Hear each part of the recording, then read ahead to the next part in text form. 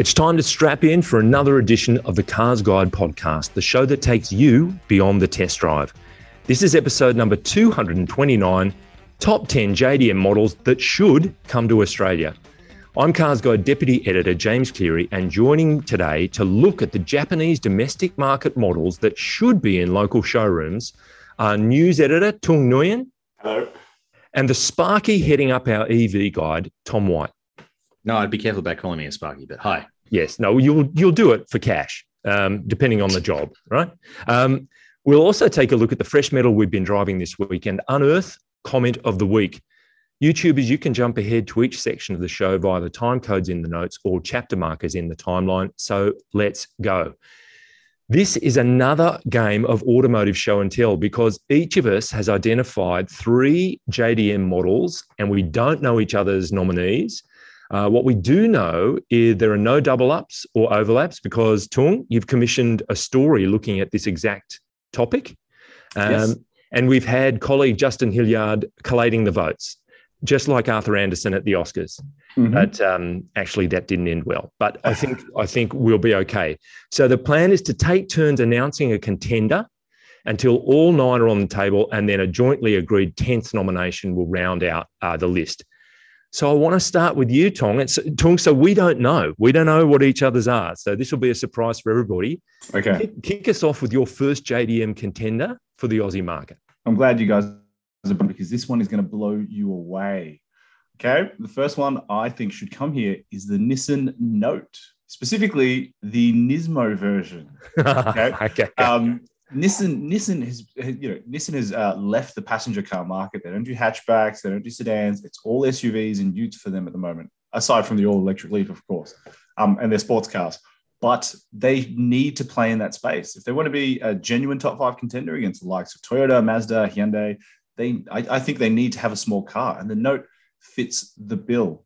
They've talked about bringing the Note e-Power here to Australia before, years and years and years ago. It never materialized. But I think now is the time because the Note Nismo is e-powered. So it means that there's a small, I think it's a 1.2 litre petrol engine that powers the electric motors. The electric motors then drive the wheels. So it feels like an electric car. Yep. But you don't have to charge it. You go to any service station, fill it up with petrol and away you go. So no parallel running. The motor is purely a generator. Yep. Okay, gotcha. Yep. So it solves that problem that us Aussies have of long charge times and extended drive distances. You can run it like a normal car, but still have the benefit of it feeling like an EV and it having lower emissions. What do you guys think?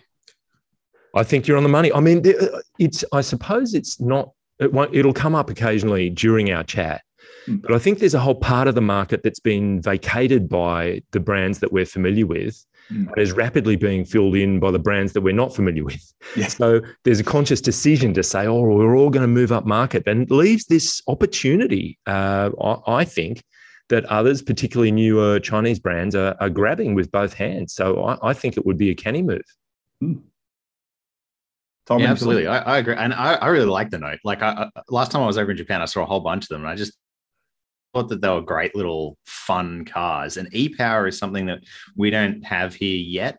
But it's a different kind of hybrid technology, which sort of promises something a bit more different, a little bit more on the electric side of the sort of driving equation than it is on the combustion side. So I think it's a cool little car. It's really interesting. And I agree. I think it's a segment that has been abandoned by Japanese automakers just sort of generally. And it's a bit of a shame because, we miss out on, interesting, fun little cars like this. I suppose the marketing campaign writes itself, doesn't it? You hit the right note. It'd be some kind of musical, who knows? Or unfortunate if you do have a crash. Yes, you've hit the wrong note there. Okay, that's a great start. So, Tom, number 2, would you please give us your first contender? Okay, well, I just think this one's a massive no-brainer because it has to be the number 1 grey import at the moment. Yep. It's the Toyota Alphard, right? Okay. Big people mover. We've got the Granvia instead, which makes sense. Yep. From like a great big point of view of, we need to plan our models for the market and whatever, because it shares, all of its panels and parts and stuff the Toyota Hiace, and you need a Hiace, obviously. But is it enjoying the sales success of the Tarago? You know, I would say no. And I think this car fills that gap perfectly, mainly because it makes so much sense because it's a hybrid. You can have it with a 2.5 liter hybrid drivetrain. It looks the business. To anyone who doesn't know, essentially, this is a people mover Toyota Crown. So there are other people movers in Toyota's lineup, but this one is the boss. This one's the big luxury hybrid. It's smooth. It's slick. There's a Lexus version of it now. So I don't know, maybe never say never. Well, I mean, it's interesting you raised the point about the Tarago because once, you know, I think about 1% of the market was people movers, but all of that was Tarago, and Toyota kind of ceded that off to Honda, and now Kia tends to dominate in that space. They do need something to take the role of a Tarago. See, while I agree with you, Tom, the Alphard would be very cool here. You know, I think it would just be positioned too highly. You know, we saw the Tarago, you know, at a certain price point, and when that was replaced by Granvia, it kind of took a step up. I think Alphard would even take a step up above that and just kind of price out most of those, you know, families who are looking for a cheap, affordable, reliable, you know, big family bus like that. But the silly thing I think is it's already selling here and they're so expensive. People grey import them. And I just had a quick look at some classifieds listings. If you buy one that's just been freshly grey imported, it's like well over $100,000. What? Yeah. Wow. $105,000 to $120,000 for one that is like fresh. It's brand new. And for older ones, it's easy to fetch over $90,000, even for one that's been like decently used. Wow. Is that the Velifier? The Alphard Velifier? The Velifier is like, it's one of these weird like Japanese split brand things where they've got like a sporty one and a luxury one. Gotcha. So like they do with the Crown, they've got like the Crown Athlete and the Crown Majesta. It's the same sort of thing. It's like, okay, you can pick like the sporty version and they're like different body panels and stuff. Right. Crown Athlete sounds like a contradiction in terms, but I'm not familiar with the car. Yeah, whereas Crown Majesta sort of, you know, makes sense. Right?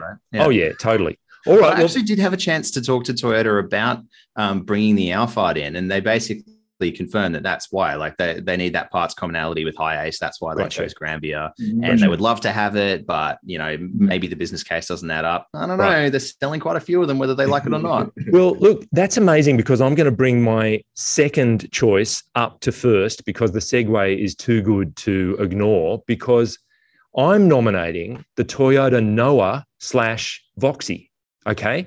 So it, I would say, is possibly better positioned to replace a Tarago. So two models, typically Japanese domestic market. They've just got different styling, but they're fundamentally the same. Both on the TNGA platform, 7-seaters. The second row is captain's chairs, but there's an Ottoman mechanism. So I haven't been able to explore exactly what that is, but you can also have an 8-seat option. This is not a huge car. It's sliding side doors. It has the full Toyota Safety Sense suite. There's a hybrid available, 2-litre with CVT, a 1.8-litre hybrid, front-wheel drive or all-wheel drive. And if you do a straight swap to Australian dollars without taking any kind of sensible import duty or distribution costs, it's about 24.5 grand. That's where it starts. Wow. So even if you have to, slap a whole bunch of stuff on top, it could still be competitive and puts Toyota in a really almost unique position to have that size 7-seater in a people mover side sliding door type vehicle. And I've seen them around, much as you say, Tom. You see the Alphards and others all over the place. I've seen, like, what's that? Voxy. Saw the first one a few years ago, and they are around. So there's seemingly an appetite for them. I really like it. That's fantastic. I think more people movers. I am a huge, I guess it makes so much sense in Japan, right? You know, smaller cars, really tight spaces, sliding doors, you know, reduces those car park bingles. But, you know, I'm sure we could see more of them here and it would make sense too. And if you can make the car look half interesting without it being just bland and utilitarian, that's where some of the emotion comes into it and people are ready to buy one and mix your practicality and function with some kind of attractive form. All right, that's great. That's the first circle complete. So, Tung, we are back to you for the start of round 2, please. I can't believe it's taken us this long to get into K-car territory, but I will broach the subject. Good. My next car on this list is the Honda S660. Yes. Okay. Yes. This is a car I've personally had my eye on for years and years and years and years. And for those that don't know, it's a 2-seat convertible, mid-engine, rear-wheel drive. And of course, it playing in the K-car class, the engine displacement, the size is 660 cc's, produces 47 kilowatts of It'd be power. brutal. Yeah, it's something like that. Yeah. But you can get it in a manual. And by all reports from overseas, it's a heck of a lot of fun to drive. I'm in the same vein as like the MX-5 or the Toyota GR86 and BRZ, lightweight, rear-wheel drive, low on power, which means you're not breaking the speed limit to have a bit of fun. This Honda S660 could be, a cheaper or smaller alternative to those cars. And the interesting thing is it wouldn't do anything to upset Honda's aspirations as a premium car brand. A really cheeky, fun, cool-looking little convertible like that could only complement that kind of thing without taking away from it. Totally. Tom, I've heard you talking about this car before as well. I think you're a bit of a fan, no? I'd love one. They're just everything about this car is awesome. Mid-engine, are you serious? And it's like a little turbo. Yep. Okay, that's good. Tom, the styling of it is really cool. It's like, did I lag out? You did. You lagged just a bit. Rewind and replay. All right. Well, what I was saying was I love it. I think it's huge fun. Mid-engine rear-wheel drive is ridiculous for a car in that category. Yes. And I love the styling, how it's like a toy-sized NSX. And Tung, tell me, am I right in thinking there have been 2 versions? Is it in its second generation? Do you know? Question without notice. I think it's only been one version. It has been facelifted. It has been updated. Okay. You get Honda's got the modulo mod different car part catalog things that you can slap onto them and make it look all it would be absolutely one of those. There'd be a whole floor at Autobacks with accessories just for S660s, I'd imagine. Yeah. And you can actually, people have imported them to Australia, but they're hugely expensive. To buy one, it costs between, I'm just having a quick browse now at some classifieds, it's between 40 and 50 grand. Okay. Right. Yes, that's a substantial figure for a relatively insubstantial car. Yeah.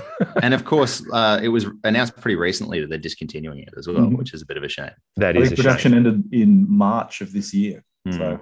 Okay, well, let's say it should have been here, and maybe the ones that are already here will only be more expensive as time goes by because it's such an appealing thing. Great. Tom, back to you.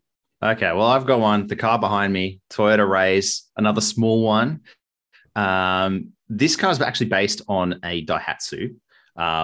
So it's on a different platform, which is like Daihatsu's version of TNGA called DNGA. And how creative. How original. Yeah. Who would have thought? But it's got a tiny little 1-liter engine. It's CVT only, front-wheel drive, or in Japan, you can get it as a hybrid rear-wheel, all-wheel drive as well. And that has a 3-cylinder 1-liter engine, or you can get it with a 3-cylinder 1.2-liter engine with hybrid as well. I think this is cool because this is, like the Note, one of those segments that's been abandoned by Japanese car makers generally. Like that affordable end of the market just doesn't exist anymore. Yeah. Yes, we have Yaris Cross, but this is a little bit smaller and it's not as expensive in Japan. Well, think about Yaris. Yaris is still available, but its starting point is so much higher than it has been traditionally. There's room below for a car like that for sure.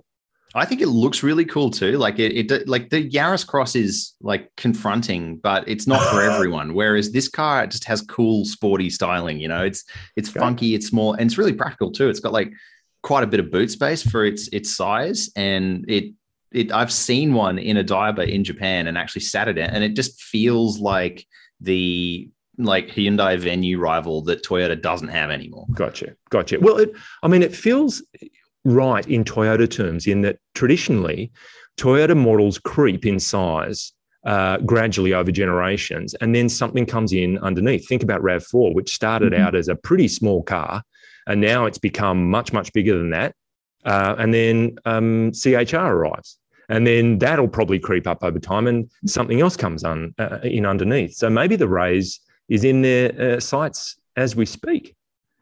Who knows? We can only hope so. We can only hope so. All right, now I'm going to come up with what was first, now second, the Mazda Bongo van.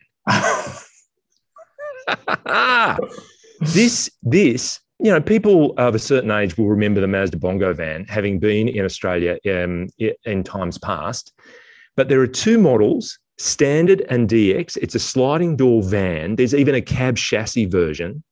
The Standard version has manual window cranks. This is another model that I think has some Daihatsu roots, but it's Daihatsu seems to just spread itself pretty thin around the place. I understand the Toyota connection, but anyway, two-wheel drive and four-wheel drive. It's a 1.5 litre petrol, 71 kilowatts, 134 Newton meters. You can get a 5-speed manual or a 4-speed auto. It's just over 4 meters long.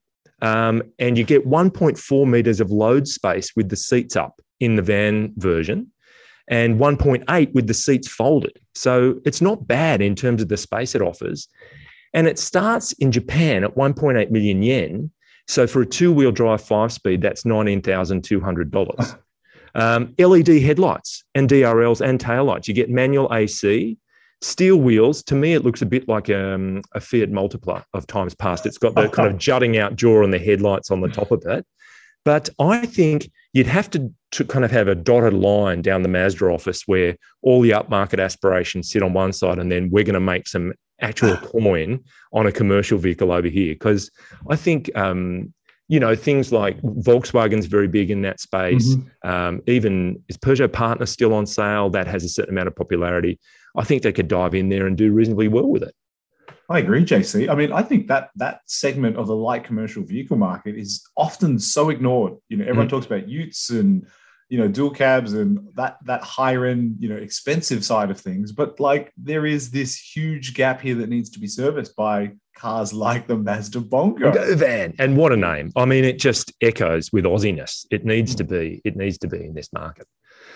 Agreed. I love the idea of it. And I think, Japanese brands in particular do well with these things because people want that, reliability, that parts commonality. And you're right. That segment's so ignored. And then end of financial year comes around and suddenly we see all this surge of interest in Toyota Hiace and Peugeot Partner and these other models that fall to the wayside during the year that maybe don't get the attention they deserve. So I think there's definitely something in it. And there's other cool ones too, like Nissan NV200 and stuff. Exactly. All these other cool commercial offerings from overseas that just don't come here anymore. The nice thing about this one, it has that gear shift in the dash type deal, which is nice. It also has what looks like leftover steering wheels from a mid-90s 929 actually on there, but it does have an airbag, thankfully.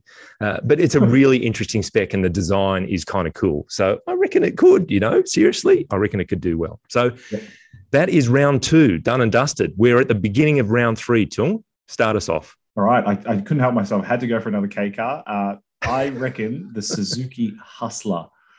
And I think if you've ever been to Japan, you would have seen this car before because anytime you go into a station or a shopping center, it just happens to be like a Hustler, Suzuki Hustler display stand right there somewhere. Yeah. I remember when I first went to Japan, years and years ago. But now it has been made into a second generation car that was launched in 2020. The styling, imagine sort of like an upright, boxy, but very small, crossover type thing. The second generation car has drawn parallels to the styling of the Jimny.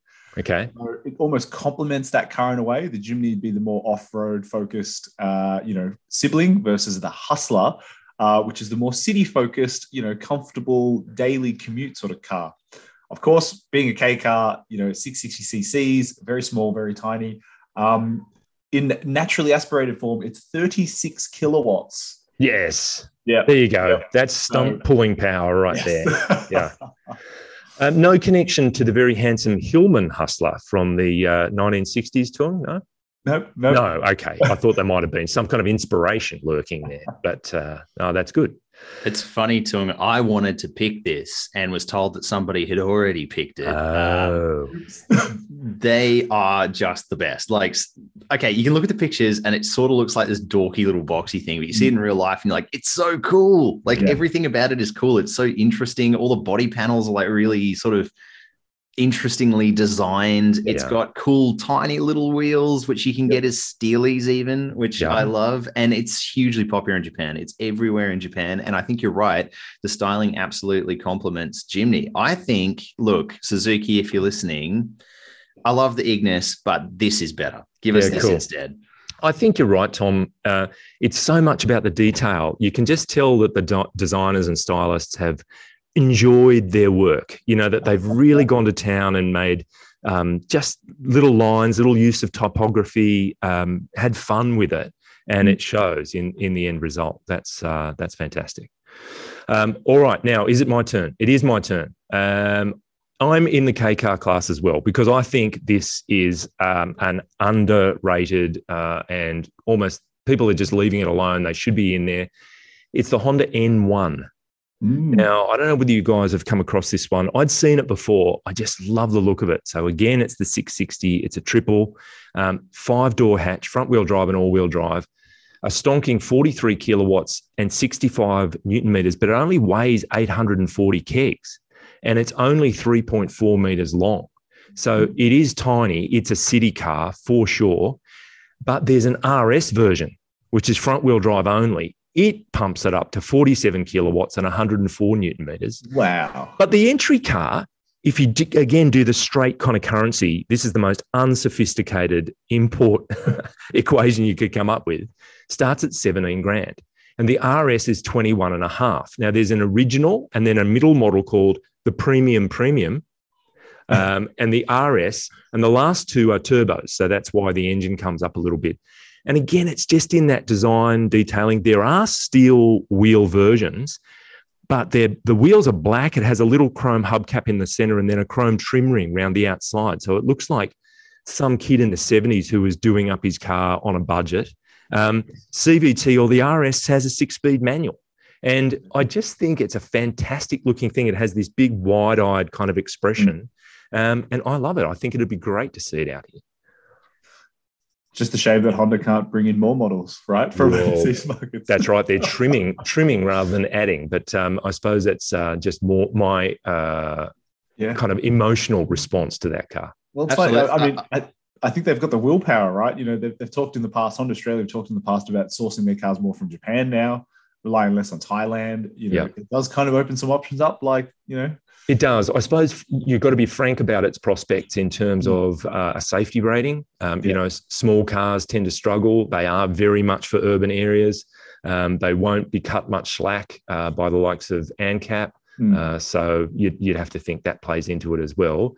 But if they could get the price right, a city car only, first car buyers, maybe, who knows? I think that's, the same sort of thing. Like safety generally is a problem for all of these cars. It's probably the main reason that we don't get a lot of them. It's not so much that they won't comply with our regulations or whatever. It's not so much that, it's just getting it a safety rating is a nightmare, and it's hard, and all the systems are different, and there's different requirements in Japan, which is such a shame because I really do love the Honda N1 as well. It's one of those kind of like Fiat 500-esque, it's got so much character. Yeah. And I love how the styling references the Honda N600, which is like the pre-Civic ancestor Honda car. So with the little light round lights and the bumpy dash and stuff. It's cool. Click into the accessories part of the website and prepare to be amazed. In terms of what you can actually buy just from Honda for the car, let alone what's out in the aftermarket. It just seems like a ton of fun. Actually, it's not a ton; it's 870 odd kilos, but it's fun. So I think that gets us to 9. Am I right? No, I've got one more. I've got a. Oh, did I jump in? I'm so sorry. Okay, I'll probably put us out of sync. Go ahead. That's all right. We can mix up the order. Okay, go ahead. Look, I picked 2 sensible ones, which we've had so far, right? 2 sensible ones, which probably stand a reasonable chance at selling some numbers in our markets, and they would fill a gap in lineups. Then I thought, well, I'll pick a silly one, and my silly one is the Nissan Skyline. Now, I just think that this car fills a gap currently because the R35 is behind us, right? We still haven't got the 370Z or the new Z, whatever it's going to be. The Z. The Z, yeah, that's exactly what it's going to be. And now since they've done the 2019 update of the Skyline, they've just gone full Japan with it. You know, they got rid of the Infinity styling because we knew that car as the Infinity Q50 for a while, but now it's got a Nissan face, it's got Nissan branding, it's gone full Skyline, and they've brought back a 400R variant, which is a twin turbo V6, but rear wheel drive. They haven't even bothered screwing around with, let's give it heaps of traction. Let's go, send all of that to the rear wheel. It's a Stinger equivalent in some ways. Yeah, exactly. It's that kind of like halo sedan. And I know sedans don't sell very well, but in terms of like the history of Nissan, in terms of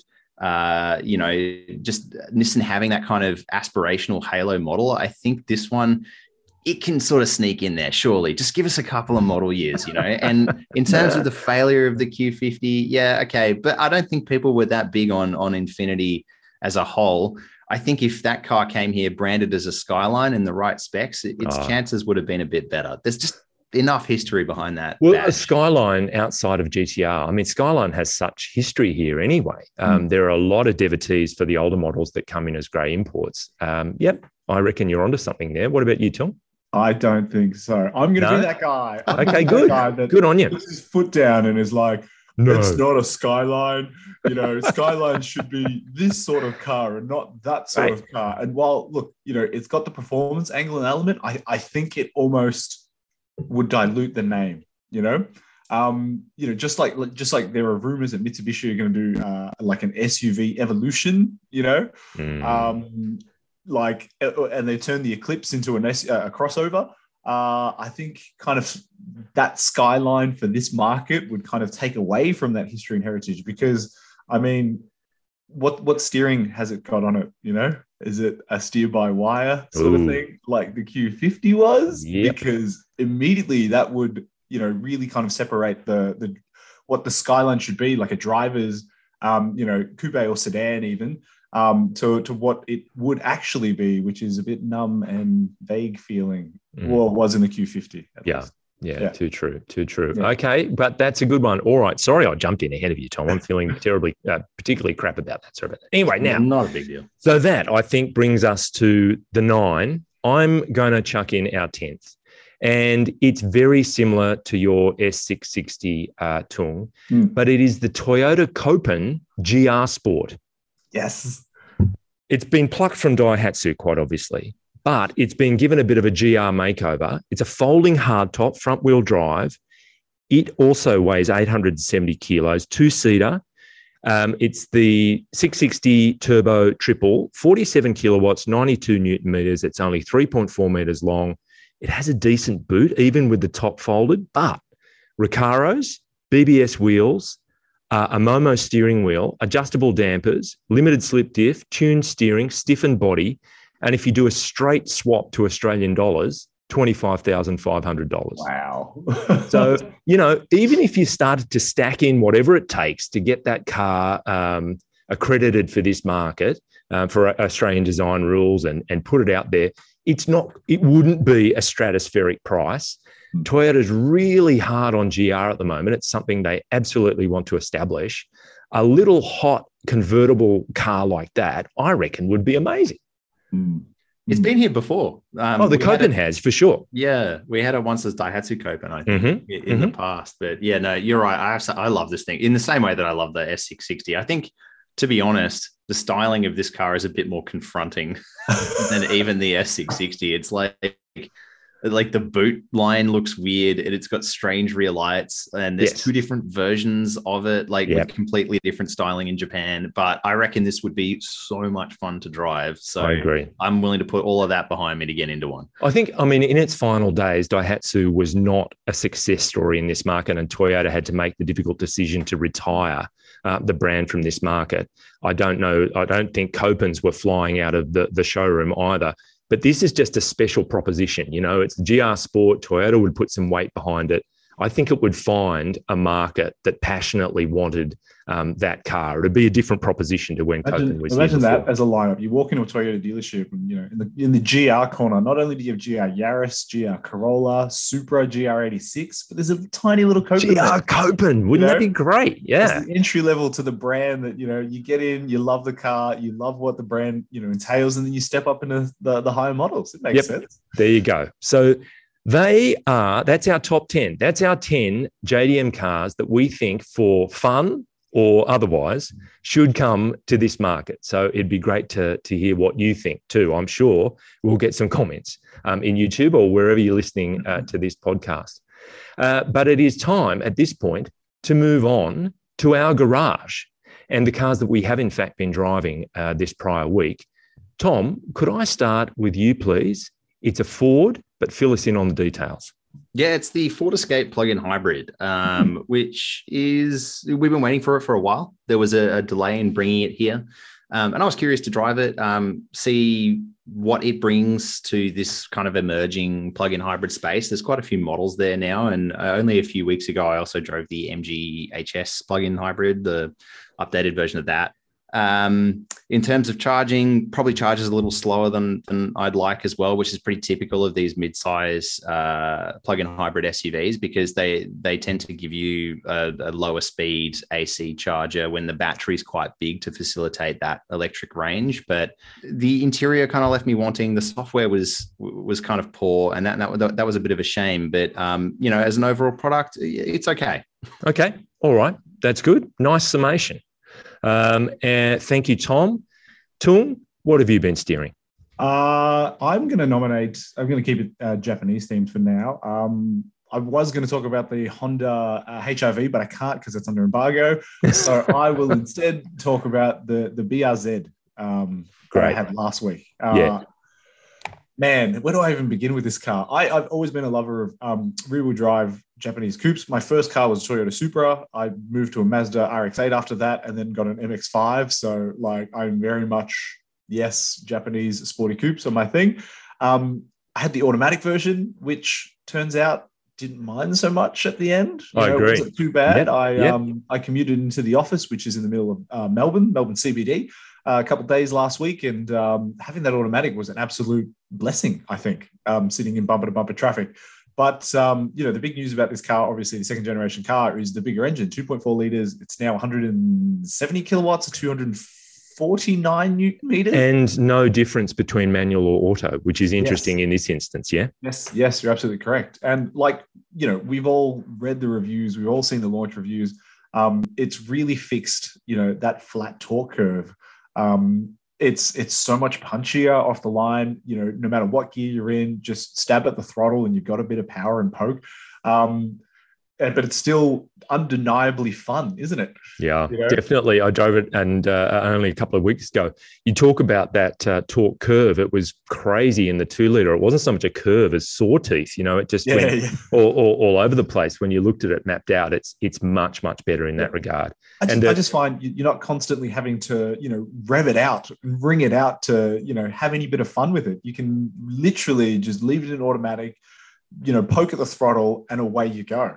And the standard rims, the 18s, everybody that cared about it went to a +1 as soon as they got their 2-litre BRZ. So they've listened to that as well. Yep. The wheels themselves are attractive, and the better Michelin rubber, I think, makes it a more engaging and more enjoyable proposition. Yeah, I do wish they kind of changed the interior a little bit more. It still feels a little bit like, cobbled together in someone's backyard. Here's like an aftermarket, multimedia system that would just slap in there and that'll do, Right. I had the S version, which, gets the Alcantara and leather sort of interior and the heated seats. Don't need that. You just go the Bogo version, manual auto, take your pick. But the sad news now is that order books have opened up again for the BRZ, but the prices have gone up. So I see. Paying, $1,300, at least $1,300 more for that car now than you were if you pre-ordered it, months and months ago. I see. Well, Subaru's not silly. They know when something's in demand. I got to do the launch review of this thing, and it's like everything has been improved in all the right places. Like the like suspension and stability is much better. The transmissions are better. The engine's just got just enough improvement in power that you still have to drive it to enjoy it, but there's less annoying driving required. But yeah, no, I think it's just improved in all the right ways. Even the interior, like I thought the interior was like much improved, even though there's still elements of it that are a bit, but for the price for what it is, I think it's right. Good. Was the launch review on it track, Tom? Yes, I got to drive it back to back with the previous one. And it's on the site. That review is on the site, so check it out. And if that's cobbled together in a backyard, I want to take my car to that person that's cobbling it together in the backyard, because it's a pretty good job. Okay, now I'll just finish this off with a Jeep Compass, and in fact, the Trailhawk.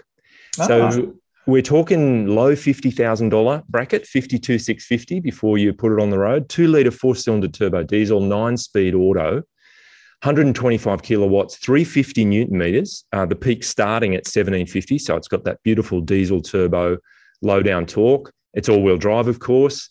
Now, on the plus side, I think the cabin refresh is a win. That was relatively recently done. And like all current Jeeps, and I've just been in a new model that'll be we'll be able to talk about pretty soon, good storage. You get USB-A and C inputs all over the place, which I find really thoughtful.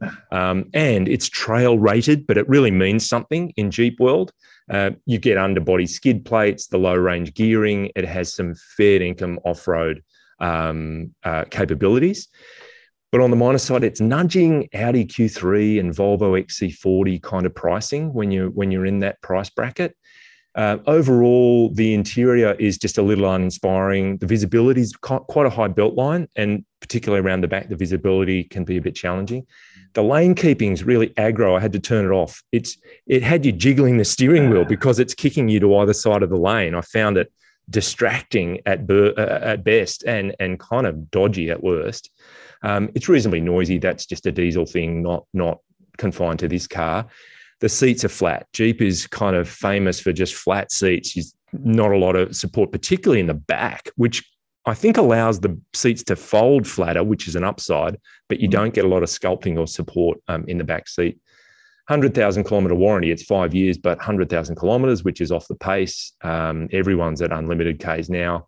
And it just feels a bit heavy. So yeah, sum up, not a class leader, but it's going to be great off-road. If you really want to get to that camping spot that you're determined to get to, be hard to find a better vehicle. It's got that up its sleeve, but I don't think it's class leading in most aspects. Yeah, Matt and I took this one for a spin the other day, and I've got to say, there are some areas where it really has improved. Like, I think it looks great. I think this, like the software, bring it back to software again. The software's really improved. That was like a real weak point for Jeep. Or now it actually, like the old chunky thick steering wheel that I thought that suited that car really well. Now it's got this like thin kind of like almost trying to be premium steering wheel. I don't like it. Bring back the old one. Okay.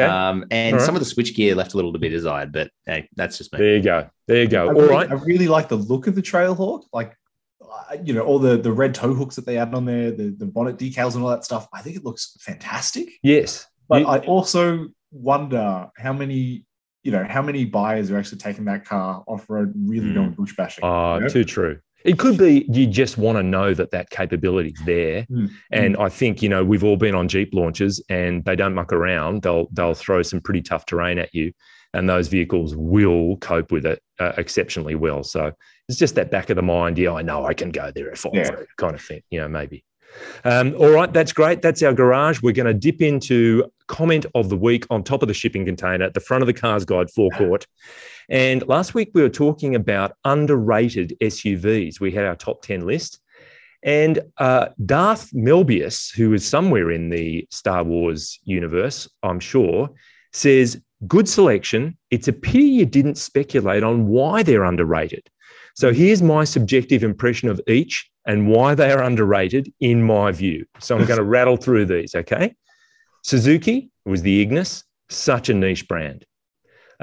Ford, the Escape, interesting. Simply the worst customer experience I've had trying to buy a Vignale. If it was not for range, it feels like Ford would pull a Holden. Now, Peugeot, and Mal called out the whole SUV range, the 2008, 3008, 5008. Perception of Peugeot is that it's European with the service expenses that come with European brands. Citroën C4, same as Peugeot, comes across as expensive to maintain and insure. These brands feel like they carry the risk of just upping shop and pulling out. Skoda Kodiaq comes with the reliability stigma of the VW stable. Expensive, and anything you want is optional. Merc GLB, can't afford it. I think it's underrated, just not in most people's budget. Sanyong Corando, too risky. Brand is unsure of its own existence. Too much risk in how long they'll hang around, and resale values. Mazda CX-8, it's like the bloated cousin. I can't think of a bloated cousin that is in our family, but anyway, just meh and totally uninspiring. Mini Countryman, too expensive, tied to BMW, expensive to maintain and insure. Passat All-Track, a pretend SUV, just would never think of taking it off-road, and stock is non-existent, which is ironic because he's obviously after one to determine whether or not stock is there. But anyway, good list. And thank you very much, Darthy, for filling us in. Maybe you can follow up that comment with a comment on this week's podcast. Precisely. Let's hope so. But with that, we have reached the finish line. So I want to say thank you, Tung. Thank you. And thank you, Tom. Thank you. And thanks to our production maestro, Mr. Brett Sullivan, stepping into the not always fashionable shoes of Mr. Pritchard this week, although I did notice he's wearing a T-shirt saying, "Real cars don't shift themselves." Jump into the conversation, Cars Guides on Facebook and Instagram, or email us at comments@carsguide.com.au. Listeners, please take a moment to rate and review the show. 5 is the preferred number of stars. And viewers, if you're watching on YouTube, make sure to subscribe to the Cars Guide channel so you can stay on top of all our latest content. But before we go, today is a good day. The bulb finally burned out in my check engine light.